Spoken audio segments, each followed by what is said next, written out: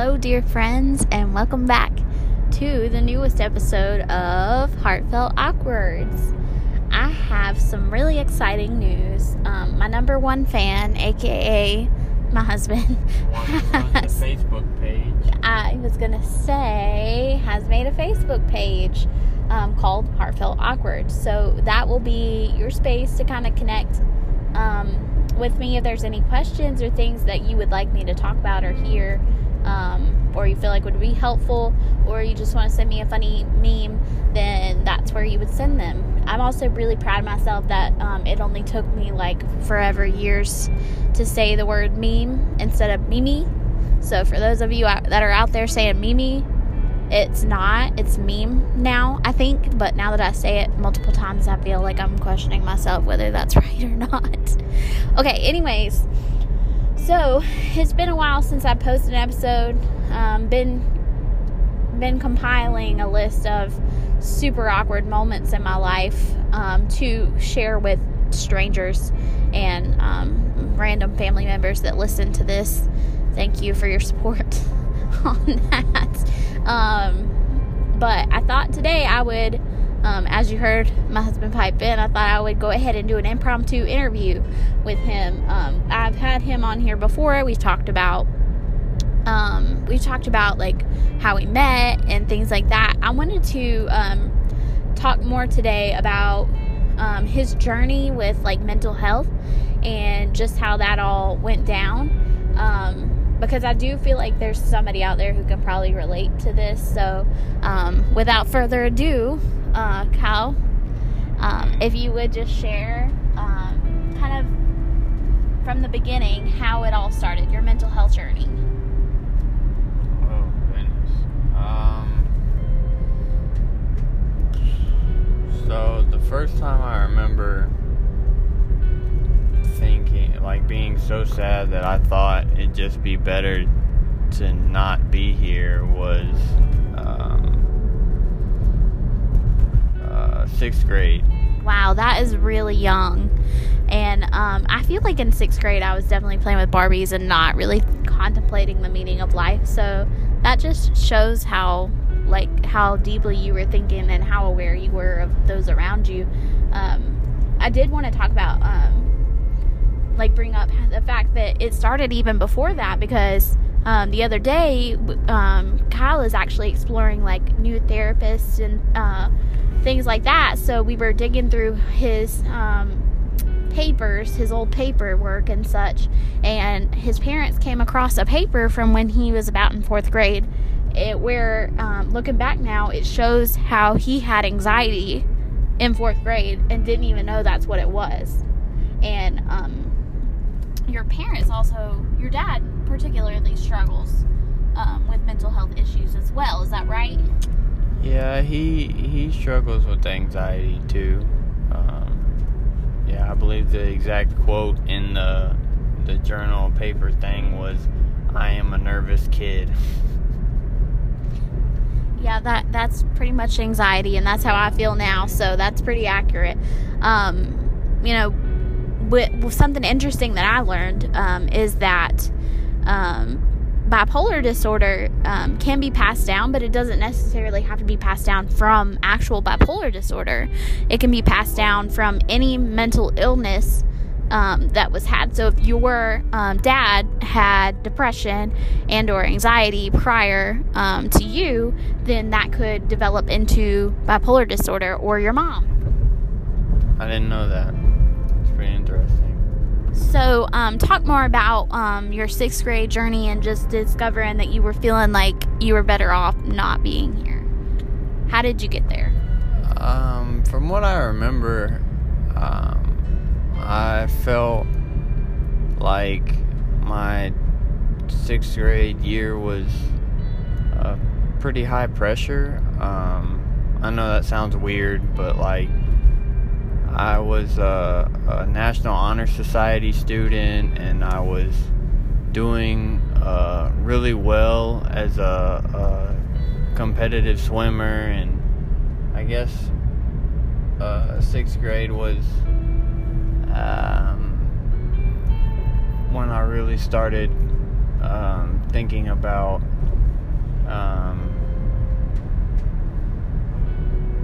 hey, girls exist, you know. Like, I had never been uncomfortable around them up to that point, but I think noticing them as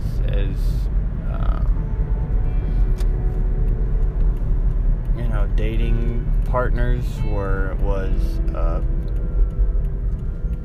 different kind of thing. So I don't know how it would sound to anybody else, but to me it felt like a lot of pressure to, and I was always a perfectionist, and I feel like you can take two routes with that. You can either take the drive yourself, you know, up a wall, stressing yourself out, trying to maintain your grades and your you know, competitive swimming and all that good stuff, or you can turn apathetic. And I think at the end of sixth grade, I kind of went to the apathy part of it. Yeah, and I've never really gotten out of that, unfortunately. Well, I know definitely for all of us, 5th grade was that point from like elementary school and everything was like chill and you had known everybody, for the same people for 5 years, and then all of a sudden you're thrown into middle school and it's this whole new pack of wolves that you're dealing with, and it can be a lot of pressure for people depending on where you're going to school and what your circle is like, what your family life is like. And I know that you have a younger sister who was more mature for her age, and so she was probably already maturing faster than you were, and you were like, okay, this is I mean, I don't want to speak for you, but like, did you feel like pressure to, you know, grow up just because like that's what everybody else was doing? I don't know if I ever felt pressure to grow up. I wanted to be, I mean, what every 6th grade kid wants to be. I wanted to be cool. I wanted to be popular.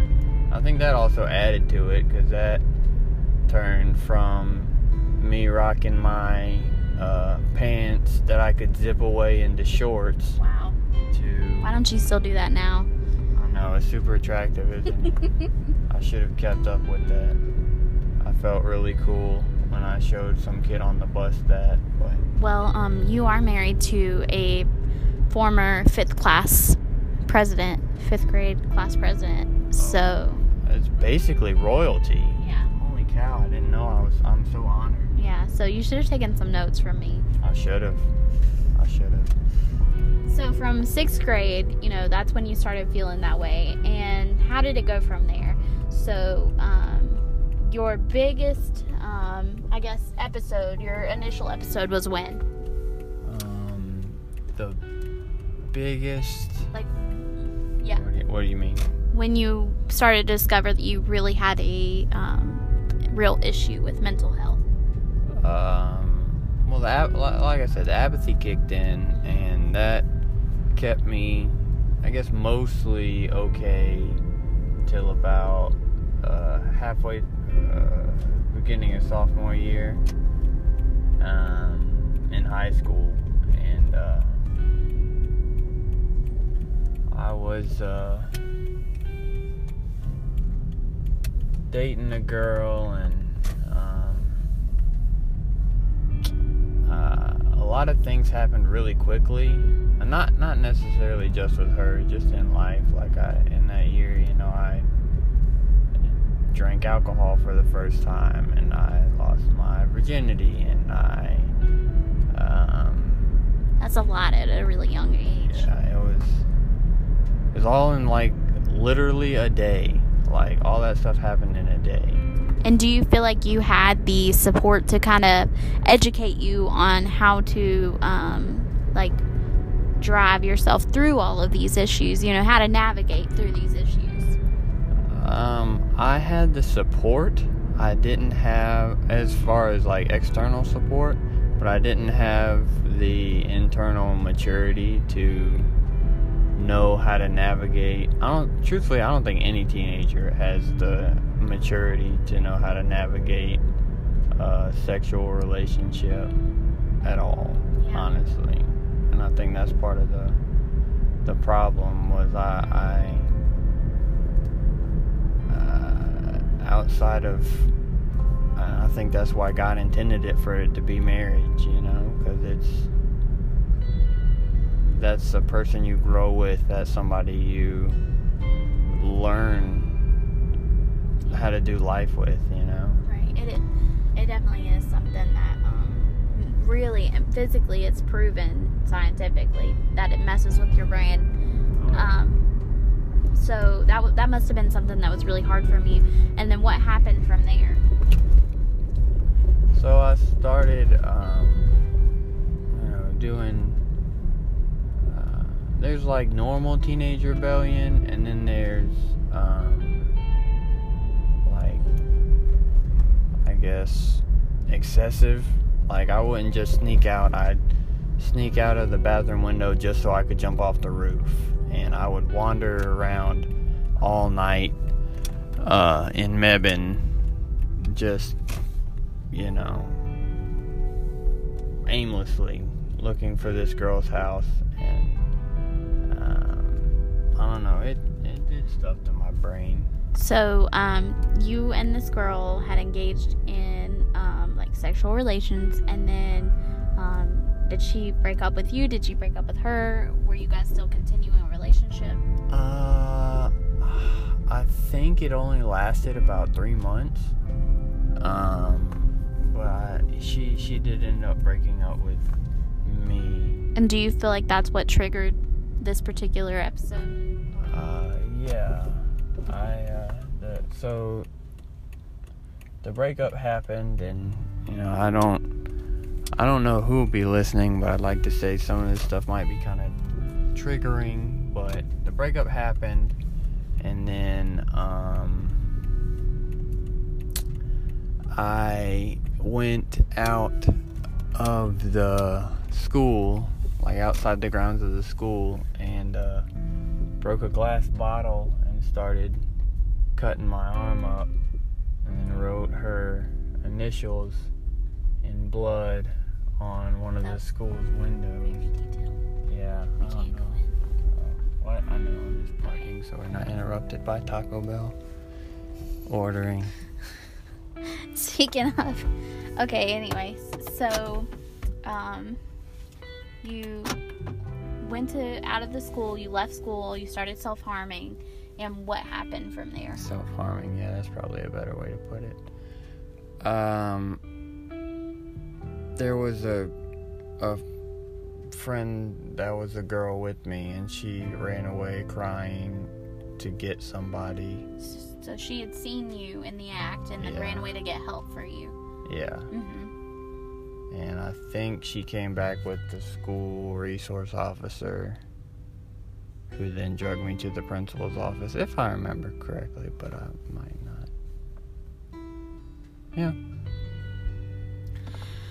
So do you feel like the reaction that you got in that instance was helpful or harmful?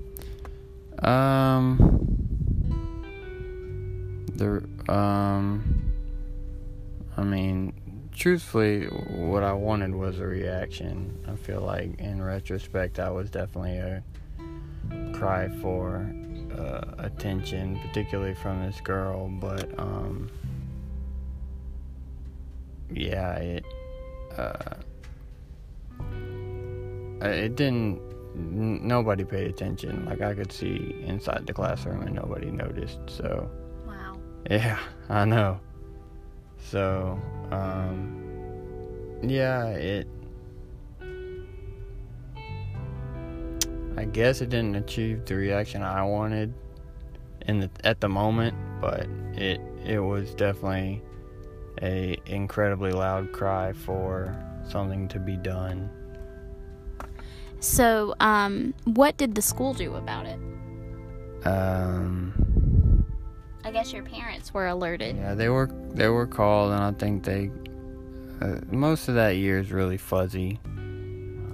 So what's interesting is that something that I've learned through my relationship with Kyle is that, for those of you that don't know, when you have episodes, whether that be manic or depressive, you can misremember things or not remember them at all. And that's just genuine. You're that deep inside of your mind that you just don't remember. I know there's been times where things have happened and Kyle genuinely doesn't have like a good recollection of it. So particularly if it was a traumatic event, which this sounds like that is the case. So that's extremely hard, and it sounds like you didn't really get the reaction or the support that you needed from the school. And I'm sure that your parents were really just confused and scared. And what were they thinking about all of this? From what I remember, they weren't super pleased with how the school reacted either. And I didn't care. But I ended up transferring to another school pretty close by, and ended up finishing out high school there. So once you had this episode of self-harm that was so public, was there any mental health resources or help that anyone reached out to you professionally? Did you begin any kind of counseling or any medications or anything like that? What happened? At some point, either before or after that, I ended up voluntarily going to mom and dad and saying, okay, I need to go to the hospital. And, yeah. Right, so you voluntarily committed yourself into a mental health facility. Do you feel like it was helpful? Yeah, I think that's the first place that manic depressive disorder, bipolar disorder was brought to my attention. I'd never really heard of it before up to that point. Wow, so you had no idea what was going on. You just knew it wasn't right, and your parents were on the same page about that. So you went to the mental health facility, and how did the connection get made? How were the dots drawn? How do you say that? If I remember correctly, I was walking past a poster in the hospital, and there was a bunch of symptoms for various mental health issues, and I'd only been there a couple days at that point, and I said, I was reading the poster, and I walked up to, I saw the one that talked about manic depressive disorder, and I looked at it and I said, I've got that. Oh, I've got that. Oh crap, I do that too. Oh, junk. So I brought this to the attention of the therapists and psychiatrists there, and they started looking into that, and I think that's where we ended up landing. Wow, so you basically diagnosed yourself and they said, yep. If I remember correctly, I think that's how it happened, yeah. Well, it does sound like, what you experienced is along the lines of that diagnosis. That would make sense. That sounds like a really hard time for you. You guys can tell that this is obviously impromptu because I did not have questions prepared for this. We were literally driving down the road, and I said, hey, let's do an episode because I haven't posted one in a while. And I do feel, if you guys don't know, I feel like I've already said it, but I do feel very strongly about mental health, and I do think that it's an important topic that is not discussed often enough, and particularly among men is very much almost taboo to talk about, that men can't be these things. They can't, that mental health makes them weak, and that's absolutely not the case. I have seen you go through some really tough things and come out so much stronger, and I think that we as a married couple are a lot stronger because of everything that we've gone through. And I think I mentioned this before, but the statistics of regular normal marriages with no mental health issues are about like 50%. And that, yeah, and that of bipolar, just with one bipolar individual in the marriage, is a 90% divorce rate. So we always talk about 10%, which you may hear us say, but I always tell him how I wish I could have been there to go through that with him, but God definitely has a plan. And so what are you doing now to maintain, I guess that's how we'll wrap things up, is like, what are you doing to maintain your mental health now? What did you do when you, well, see, I'm all over the place, and I can't edit this either because I'm not technologically savvy. How did you deal with that mental health diagnosis? Do you feel like it caused like a stigmatism? Yeah, I definitely felt like the burden of that label, and I didn't want to accept manic depressive as a actual diagnosis. Like, I just kind of shrugged it off. Even up until probably this past year, I was like, you know, it's probably not that. It's probably just some severe form of ADHD, or I'm just depressed, or I get hyper, or whatever. So what changed within this last year? I had a manic episode, and I had a depressive episode, and I realized that if I wanted to actually get better, I believe I had to accept where I was, and work with it instead of trying to buck it or work against it, you know. Or act like it's not there. Yeah, or act like it's not there, absolutely. Yeah, and it definitely comes with its set of challenges, but I was also recently I guess diagnosed with like anxiety and depression, which I don't feel like I have, but when I gave the doctor the score sheet, she seemed impressed with my high score, which is the first time that anybody's been impressed with my high score. So anyways, this has been a really hard journey for us, but I think it's been really good, and we just wanted to share our story in case that helps anybody out there, and also a selfish excuse to let you all know about my Facebook page, because you should go look at my Facebook page. There's not really much going on there yet because it's just getting started up, but if you guys could just go take a look and let us know what you think about everything. Is there anything else you want to say? Just that I'm thankful to have a very loving and supportive wife through this, and thankful that for real, and thankful that in the midst of that I also found Jesus. Ditto. Okay, well, this has been another episode of Heartfelt Awkwards. Stay safe, and goodbye, and see you later. Have a nice day.